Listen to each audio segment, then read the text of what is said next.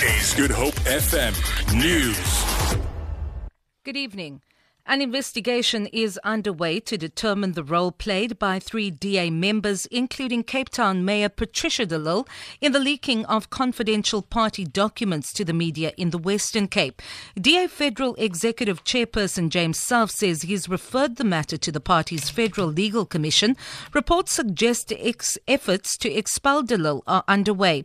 It's alleged de Lille is aware of a meeting between one of her aides and a newspaper journalist to share confidential party information on the flouting of internal party procurement rules. Self says no one has been suspended.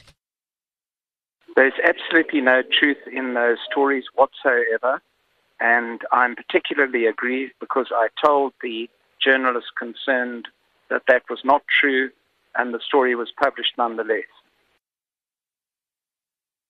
The ANC has backpedaled on earlier statements that former CEO Brian Molefe will be sworn in as Member of Parliament tomorrow.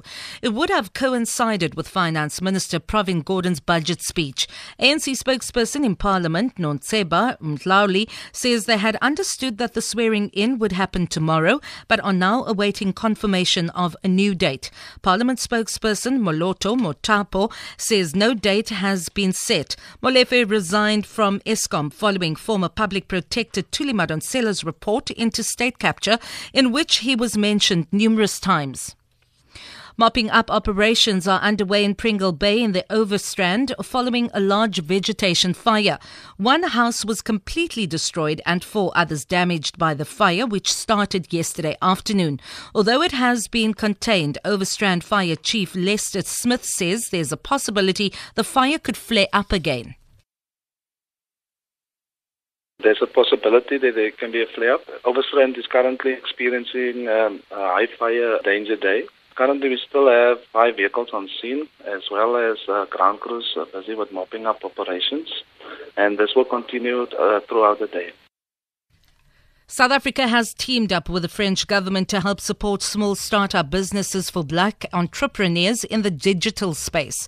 Representatives of various government departments and the public sector have gathered at Century City in Cape Town for the official launch of the French South Africa Tech Lab. It is one of 23 facilities worldwide that assist small startup businesses.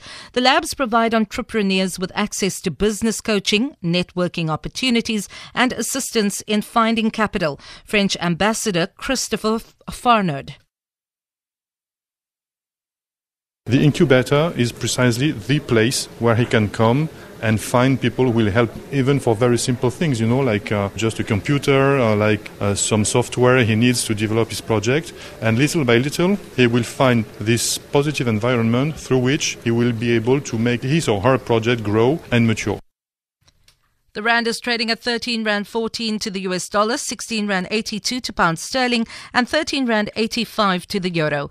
Gold is trading at $1,228 an ounce. The price of Brent crude oil is at $57.20 a barrel. For Good Hope FM News, I'm Vanya Klucher-Collison.